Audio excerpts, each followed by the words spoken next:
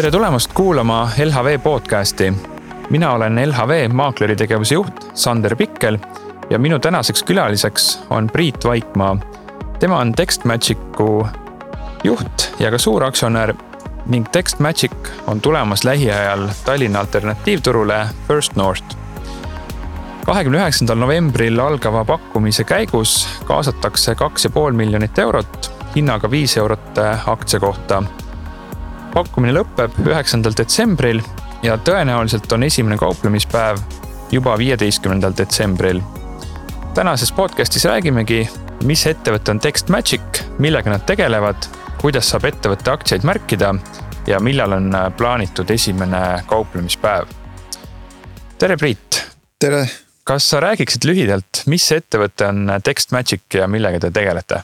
Ja, TextMagic on siis Eesti tehnoloogia ettevõte, mis pakub SMS-turunduse platvormi, saad sõnumeid saata ja vastu võtta ja tegutseme edukalt siis Ameerika turul, Suurbritannias, Austraalias ja Kanadas ja ka Euroopas, eks.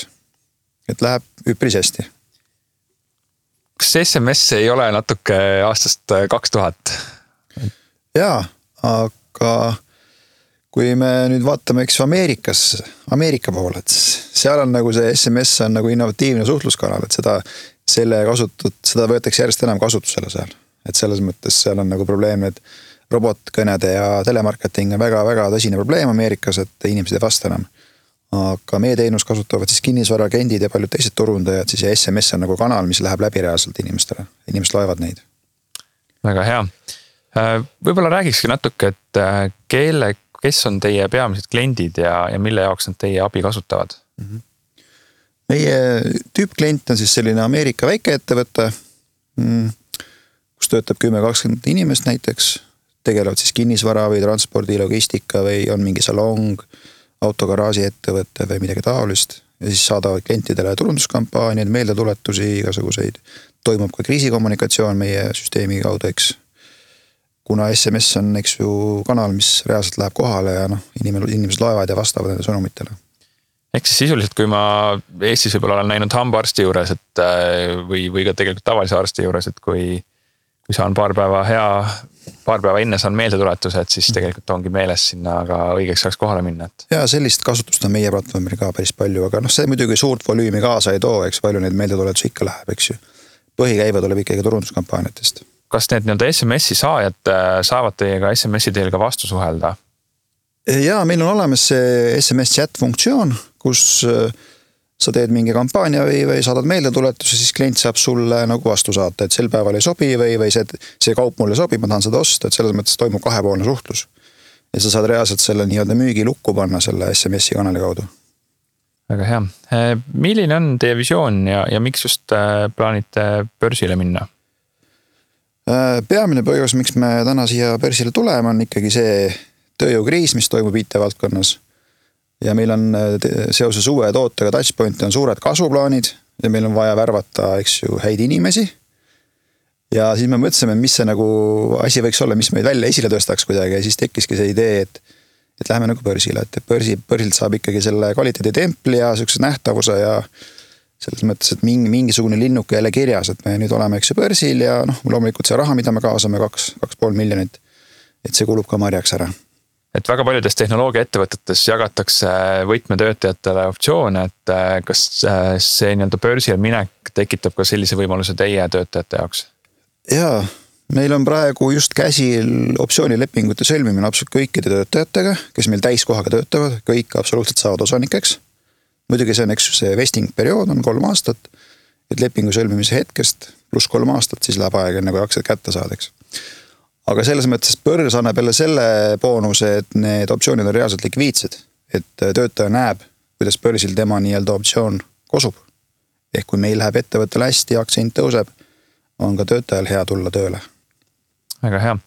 Kas te plaanite seda 2,5 miljonit, mida te kaasate ka kuidagi mujal kasutada? Või ütleme, mis plaanid teil kaasatava kapitaliga on? Et esmased plaanid on võtta see kasutusel käibekapitalina, kasutada seda värbamisel, palkadeks, sest põhimõtteliselt põhikulu, mis meil praegu ongi ikkagi tööjõukulu ja näeme, et see tööjõukulu hakkab meil kasvama, kuna meil on suured värbamisplaanid. ja selles mõttes, kui tuleb meile välja see uus toode Touchpoint, siis on plaanis ka turunduse peale palju rohkem kulutada kui praegu. Uus toode Touchpoint, mida see endast kujutab? Touchpoint on siis selline uus tarkvara, mida me arendame, kus me siis ühendame kokku erinevad suhtluskanalid, SMS-i, emaili teenuse, emaili turunduse, kõnede teenuse ja erinevad suhtlusrakendused. Ja see tarkvara on siis mõeldud turundusosakonnale, müügiosakonnale ja klienditeenusosakonnale. Et sa saad nii-öelda kõik ühes lahenduse, mis siis praegu sul on, eks ju, müügi jaoks on sul Pipedrive, maksad eraldi, emaili turunduse jaoks on sul MailChimp, maksad eraldi ja klienditeenuse jaoks on sul Zendesk, mida maksad eraldi. Et kui me tuleme Touchpointiga välja, siis sa maksad meile ja kõik ja saad 3 asja ühes. Teie põhiturg on Ameerikas, ometi noteerite aktsiat Tallinna alternatiivnimekirjas First North. Kas mõtlesite ka Ameerika börsil milline näiteks? Meil on jah, sellised suured mõtted, et kunagi võiks sinna jõuda, aga kuna meie ettevõtte suurus on, eks ei ole piisavalt suur Nasdaqi jaoks, siis ja kuna ettevõtte juhtimine ja arendamine toimub kõik siin Tallinnas, siis me mõtlesime, et miks me siis mitte siin kodus teha seda börsi asja, et Tallinna börs on ju üks maailma edukamaid hetkel. Just.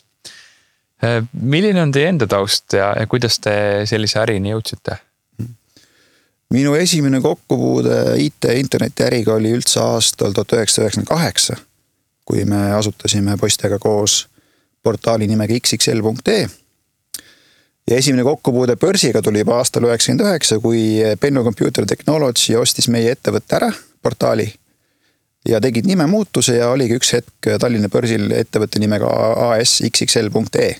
Et selles mõttes, et päris varakult sain siis selle interneti äri ja börsi kogemuse kätte. Ja pärast seda tegelesin siis üritusturundusega, korraldasime erinevaid üritusi, näiteks Red Bull Air Jam toimus, see suur lumelauüritus Vabaduse väljakul aastal 2004, oli päris huvitav, suur, kus oli vist 20 000 pealtvaatajat. Ja siis sattusin tööle ettevõttesse nimega Modera, mis ka tuli äsja börsile, seal olin turundusjuht paar aastat. Ja siis 2007 sattusingi tööle TextMagic'usse, et Martin Villig viis mind kokku inglise omanikega ja soovitas mind direktoriks ettevõttesse ja nii ta läks. Ja ma saan aru, et teie nii-öelda direktoriks sinna valimine ongi tegelikult ettevõttele väga edukaks osutunud, et selline kiire kasv on just viimastel aastatel aset leidnud, ehk ettevõtte ise juba 2001 asutatud, et võib-olla lühidalt oskate öelda, et mis selle viimaste aastate kiire kasvu taga olnud on? No esiteks, kui ma tegin 2013 selle juhtkonna poolse väljaostu, management buyouti, siis on ju esmane huvi seda ettevõtet kiirelt kasvatama hakata. Et sealt sain selle motivatsiooni tõuke, kuna ma sain nagu omanikuks, täisomanikuks, siis läks suureks tööks ja 2014 me avasime oma teenuse Ameerika turul. Ja vist 2014 oligi esimene aasta, kui meil käive oli vist €1 miljon. Ja sealt see, ütleme nii, et USA turg oligi see nii-öelda tõehetk, mis meie kasvu nagu käima tõmbas. Et selle aasta käibe prognoos on üle €10 miljon. Väga muljetavaldav. Kas lisaks USA turule olete te kuskil turgudel veel tegutsev? Ja me oleme Euroopa Liidu sees, siin on meil kliente. Aga Inglismaa ja USA turg annavad kokku ligi ikkagi üle 80% meie kogu käivest. Täna IPO materjalide järgi saadate umbes 200 miljonit SMS-i aastas. Mida tuleks teha, et sellest miljardini jõuda? Ja me lubame suurelt, et tahame jõuda miljardini. Tegime väiksed kalkulatsioonid, et kui me suudame kasvada 30-40% aastas, nagu me oleme lubanud, siis läheb circa 6 aastat. Aga loomulikult me üritame seda kiiremini teha, aga muidugi variandid, et laseme hinda alla, eks ju poole võrra, siis kohe tuleb see miljard võib-olla kiiremini täis. Aga seda me ei kavatse teha, sest me tahame ikkagi, et me see EBITDA margin ja kõik need marginaalid jääks samaks kasumid. Et selles mõttes jah, et seal on variant, et saame turundusse rohkem raha suunata, värvata uusi inimesi, kes toodet paremaks teevad, et selles mõttes võimalusi on palju. Kas te plaanite kuidagi seda toodet ka siis laiendada, et või mis need nagu peamised arengukohad on selle toote juures? Kui me räägime TextMagic SMS platvormist, siis meil on seal tegelikult ikkagi ka väga palju võimalused. Kui me vaatame konkurente, kus on käibed ikka miljardites sõnumites aastas, eks, et see meie 1 miljard on ikkagi täitsa teostatav asi. Aga kuidas me selle saame, me teeme toodet paremaks, panustame rohkem turundusse et selles mõttes laiendame funktsioone, teeme rohkem suurettevõtte lahendusi äkki. Et ja lisaks muidugi see teine toode, mida me arendame, Touchpoint. Räägime natuke ettevõttest ka lähemalt, et mainisid, et tegutsete peamiselt Tallinnas. Kui palju teil ettevõttes töötajaid on? Me oleme selle aasta jooksul vist suurendanud tiimi ligi 100%, ehk siis kahekordistanud tiimi. Praeguseks on meil vist 41 inimest või? Ja millega nad peamiselt tegelevad teil? Või ütleme, kui rääkida, et palju teil on selliseid IT-arendajaid, palju teil turundusinimesi on, et kuidas see jaotus seal on? Meil on isegi IT-osakonnas on juba üle poole inimestest. Et praegu värbame kõige rohkem, eks ju, programmeerijaid ja front-end ja back-end arendajaid. Kuna me arendame, eks ju, praegu seda uut toodet, siis sinna on palju inimesi vaja. Ja loomulikult otsime lisaks ka tootejuhte erinevaid, kes siis nii-öelda mõtlevad ja otsustavad, mis see nüüd uus nii-öelda funktsioon võiks olla tootes. Turunduse jaoks me lõime Bukarestis kontori, kuna mõtlesime, et seal oli üks hea turundusinimene, kelle ümber me loome siis turundustiimi ala otsingumootori promotsioon, igasugused sotsiaalmeedia, reklaamid ja sellised koostööprojekte erinevate portaalide ja YouTube'iga ja nii edasi. Olete te USAs koha peal ka oma tiimiga või juhite kaugelt sealset turundustegevust? Ja meil on me USAs ei pea käima kohal, kuna kliendid leiavad meid ise läbi Google üles ja kogu müük käib siis telefoni ja emaili teel, et põhimõtteliselt on ikkagi klient ise saab hakkama selle konto loomisega ja pärast ka maksmisega. Et kui on mingi kliendi probleem või siis ta saab meiega ühendust võtta igal ajal. Ehk siis mingi osa inimestest töötab selle USA aja järgi tõenäoliselt? Ja meil ongi klienditeeninduse tiim töötab kahes vahetuses, et on eks Euroopa ajas ja siis USA ajas. Väga huvitav. Millised on võib-olla sellised peamised riskid, mida te ise olete või mida te ise kõige suuremaks peate selle ettevõtte juures? No võib-olla, kui on ikkagi, meil on üks toode praegu, ühe tootega ettevõttes on rohkem riske, aga me tegeleme juba selle teise tootega, eks ju. Et selles mõttes võib-olla see ongi hetkel kõige suurem risk, et mis siis, kui selle ühe tootega midagi juhtub. Aga juba tegeleme lahendamisega sellega, et väga ei näegi rohkem probleeme. Kui ka podcasti alguses rääkisime, siis võivad paljud kuulajad veidi kahelda, et kas SMS on ikka nüüd õige lahendus, et on väga palju moodsamaid ja paremaid lahendused, et siin erinevad sõnumi saatmise äpid ja messengerid ja ütleme muud, et kuidas teie neid konkureerivaid lahendusi näete? Esiteks WhatsAppid ja Facebook Messengerid on pigem nagu erasuhtluses kasutuses. Aga ettevõttena on sul väga keeruline saata WhatsAppi sõnumeid, eks ju, ala 1000 sõnumit või 10 000 sõnumit WhatsAppi sa kuidagi ei saada, eks ju. Esiteks sa pead saama inimesega sõbraks kuskil Facebookis, enne kui sa saad saata. Aga ärikommunikatsioonis on ikkagi SMS selles mõttes hea, et sa tead oma kliendibaaside mobiilinumbreid ja siis sa saad nendega ühendust võtta läbi SMS-i. Ja nad saavad sulle ka vastu saata. Et selles mõttes, et nad ei konkureeri väga minu arust. Aga kes just olekski teie võib-olla sellised peamised konkurendid? Kuna me seame endale selle suure eesmärgi, et saada miljardis SMS-i aastas, siis me vaatame ikkagi suuremaid konkurente ala Message Media, ZipWhip Ameerikas, ala sellised ettevõtted, kus on ikkagi käibed juba seal ligi üle 100 miljoni. Ja mis on, ütleme, teie siis plaan nendest eristuda? Ma arvan, et me suudame nendest paremad tooted ehitada. Muidugi nende numbrite taga on, eks ju, see suur ja kallis enterprise või suur ettevõtte müük, kus on väga suured kulud, müügikulud, eks ju. Aga meie puhul on see, et meil on nagu see iseteenindusportaal, et sa saad ise liituda ja meil on kasumimarginaalid hoopis teised kui neil, eks ju. Et me plaanime ikkagi jätkata oma strateegiaga, et pakume seda iseteenindust ja võimalikult odavalt müüa. Meil on võimalikult väikeste kuludega müüa ennast. On teil plaan ka ise mingil hetkel sinna enterprise turule minna, et just selliseid suurkliente püüdma minna? Meil praegu ei ole selliseid plaane, kuna me näeme, et meie praegune strateegia töötab, kasvab, äri kasvab. Et selles mõttes plaanis on ikkagi jätkata nii nagu praegu. Aga kunagi võib-olla tulevikus, kui meil meeskond on juba võib-olla 100 inimesi, siis võib-olla meil leiame ka mingi meeskonna, kes sellega tegelema hakkab. Kui suur on teil suurimate klientide osakaal käibest? meil on suur kliente, 80-20 printsiip, eks ju, et selles mõttes me ei ole nagu kuidagi erilised, et niimoodi ei saa öelda, et üks klient on mingi 10% käibest, et sellised suur kliente meil ei ole, meil on kõik sellised keskmised kliendid. Meil on vist kuskil 1500 klienti, kes kulutab aastas üle 1000 euro ja kuskil üle 200 kliendi, kes kulutab üle 5000 euro kuus või aastas tähendab. Ja saan aru, et siis teie ettevõtte edu otseselt mõnest suuremast kliendist ei sõltu, et ikkagi see kliendibaas on üsna hajutatud. Ja et me ei muretse, et nüüd top 1 klient läheb ära, et meil firma käive kukku, et sellist muret meil ei ole nagu. Kas teil on ka mõni selline kriitiline koostööpartner, ilma kelleta te ei saa teenust osutada?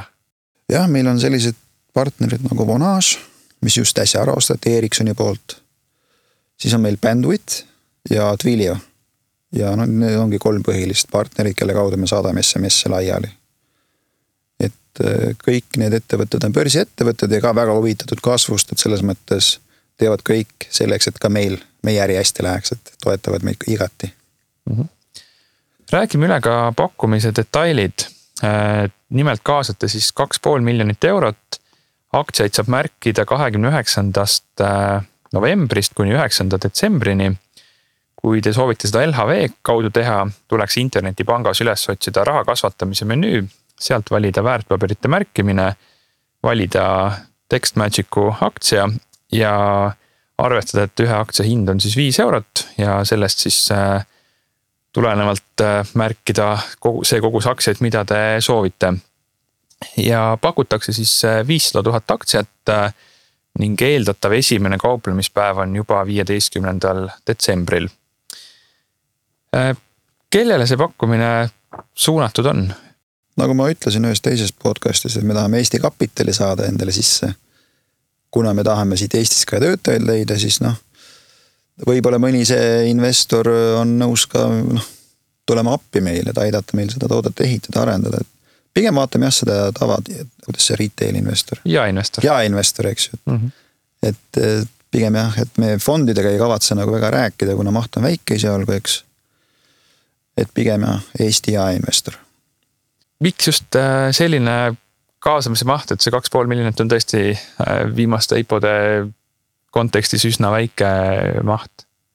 Ja kuna me börsile tulemiseks pidime looma täiesti uue aktsiaseltsi Eestis, restruktureerima kogu grupi tegevuse, eks ju, tooma siia Eestisse, kõik osalused liigutama. Pluss, eks ju, suuremate summade puhul on see auditeeritud, et nagu aruannete vajadus mingi 2-3 aastat. Sellel uuel ettevõttel pole sellist ajalugu, eks ju. Ja siis võtsime otsuse vastu, et see 2,5 miljonit on lihtsam teostada praegu.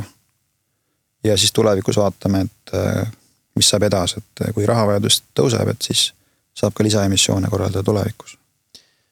Kuidas te just sellise hinnastamiseni nagu 5 eurot aktsia kohta jõudsite? Me nagu sihime, et see aktsia hind jääks nagu ikkagi vastuvõetavaks enamikele investoritele, et kuna müüki tuleb väike osa ettevõttes, me ei pea tingimata väga kõrgeks seda väärtust ajama. Ja 5 eurot tundub nagu selles mõttes hea ümmargune number. Kas olemasolevad aktsionärid ka midagi müüvad või on tegemist täiesti uute aktsiatega? Me anname välja täiesti uued aktsiad ja siis praegustel osanikel on 12 kuud aktsiamüügi keeld. Et see kogu see raha läheb nagu ettevõttesse. Väga hea. Viimased märkimised, näiteks siin Hepsor, mis kaasas 10 miljonit eurot, märgiti pea 9 korda üle. Enefit Green, mis kaasas 175 miljonit eurot, märgiti samuti mitmekordselt üle. Mis saab ülemärkimise korral, et kuidas te selle jaotuse teete? Kui see probleem meil tekib, et märgitakse väga palju üle, siis me võtame koos nõustajatega ja vaatame, mis need variandid on seal, et meie IPO peakorraldaja on LHV, siis ma kuulan head nõu, mis LHV mul ütleb, et siis vaatame ja otsustame koos, mis saab. First North on Nasdaqi alternatiivturg, mis on üsna populaarne Skandinaavia riikides. Hiljuti Rootsi börs ütles, et nende First Northilt on siis põhinimekirja liikunud juba 100 ettevõtet. Samas First Northil Eestis, Lätis, Leedus on alles 2 käe sõrmedel kokku loetav arv ettevõtteid, et Mis sa, Priit, arvad, mida oleks vaja teha, et see First North ka Baltikumis korralikult käima läheks? Ma arvan, et üks põhjus, miks mina lähen First Northil on see, et eks ju need samad IPO-d, Saunum IPO oli, Berkman ja Elmorendi IPO-d ja selles mõttes, et iga edukas IPO paneb mõne ettevõtja mõtte tööle, et miks tema ei võiks sinna minna. Ma arvan, et tähendab, ma juba olen kuulnud, et mõned ettevõtted vist juba ka töötavad selle nimel, et ka jõuda First Northile. Aga ma arvan, et kui meie IPO läheb edukalt, siis ma usun, et riburada pidi tuleb päris palju teisi tehnoloogia ettevõtted ka sinna kauplema. Mis võiks olla see põhjus, miks tulla First Northile selle asemel, et näiteks kaasata raha pangalaenuna või võlakirjadena või mingil muul moel? Kui me räägime tehnoloogia ettevõtetest, siis väga ei anta laenu, eks ju, et palgata nüüd 100 inimest või saada mingit tagatisi vaja, eks ju. Aga kui ettevõte kasvab, on rahavoo positiivne, siis ma arvan, et börs on väga hea koht, kust raha kaasata. Kuidas sa julgustaksid teisi ettevõtjaid ka First Northil tulema, et mis see võib-olla peamine väärtus on, mida te sealt saate? No kui me vaatame meie aspektis, siis me saame nähtavust. Meie vastu tuntakse huvi. No kui meil peaks ka aktsia tõusma hakkama mingi, loodame, et siis saab ka meie, lisaks veel, eks ju, mingit järelkajastust, et selles mõttes see meie jaoks nagu siuke tugev maineprojekt, et saaks ikkagi selle kvaliteeditempli endale ka külge. Ja ma julgustan siinkohal kõiki kuulajaid, kes on mõelnud ka, et võiks oma ettevõtte börsile tuua, et võtke ühendust LHV institutsionaalse maaklertegevuse osakonnaga ja teid kindlasti aidatakse selles protsessis. Ja podcasti lõppu võikski küsida, et mis võiks olla tänane peamine põhjus, miks investor võiks kaaluda TextMagic'usse investeerimist? No esiteks me oleme esimene tehnoloogiaettevõte, kasumlik tehnoloogiaettevõte Tallinna börsil, kasvame, tegutseme Ameerikas, et kes vähegi nagu tännab Ameerika majandus, siis meie kaudu saab seda kaudselt nagu panustada sinna, eks. Ja põhimõtteliselt jah, et investorid, kes usuvad tehnoloogiaettevõtluses, võiksid kaaluda TextMagicu aktsiasse investeerimist. Väga hea. Aitäh, Priit, et tulid meile podcasti külaliseks. Mina olin LHV maakleritegevuse juht Sander Pikkel ja minu tänase podcasti külaline oli Priit Vaikmaa, kes on TextMagicu juht ja ka suur aktsionär. TextMagic plaanib 29. novembrist 9. detsembrini oma aktsiaid avalikult pakkuda ja seejärel aktsiat noteerida 15. detsembril Tallinna börsi alternatiivnimekirjas First North. Kui te soovite aktsiamärkimisest osa võtta, otsige LHV internetipangas üles raha kasvatamise menüü ja sealt alt väärtpaberite märkimine ning valige märgitavaks väärtpaberiks TextMagic. Tuletan siinkohal ka meelde, et investeerimisega kaasnevad alati ka riskid ja on oht oma raha kaotada. Seetõttu soovitame investoritel ajadusel nõu pidada asjatundjaga ja kindlasti lugeda prospekti. Aitäh kuulamast ja kohtume järgmisel korral.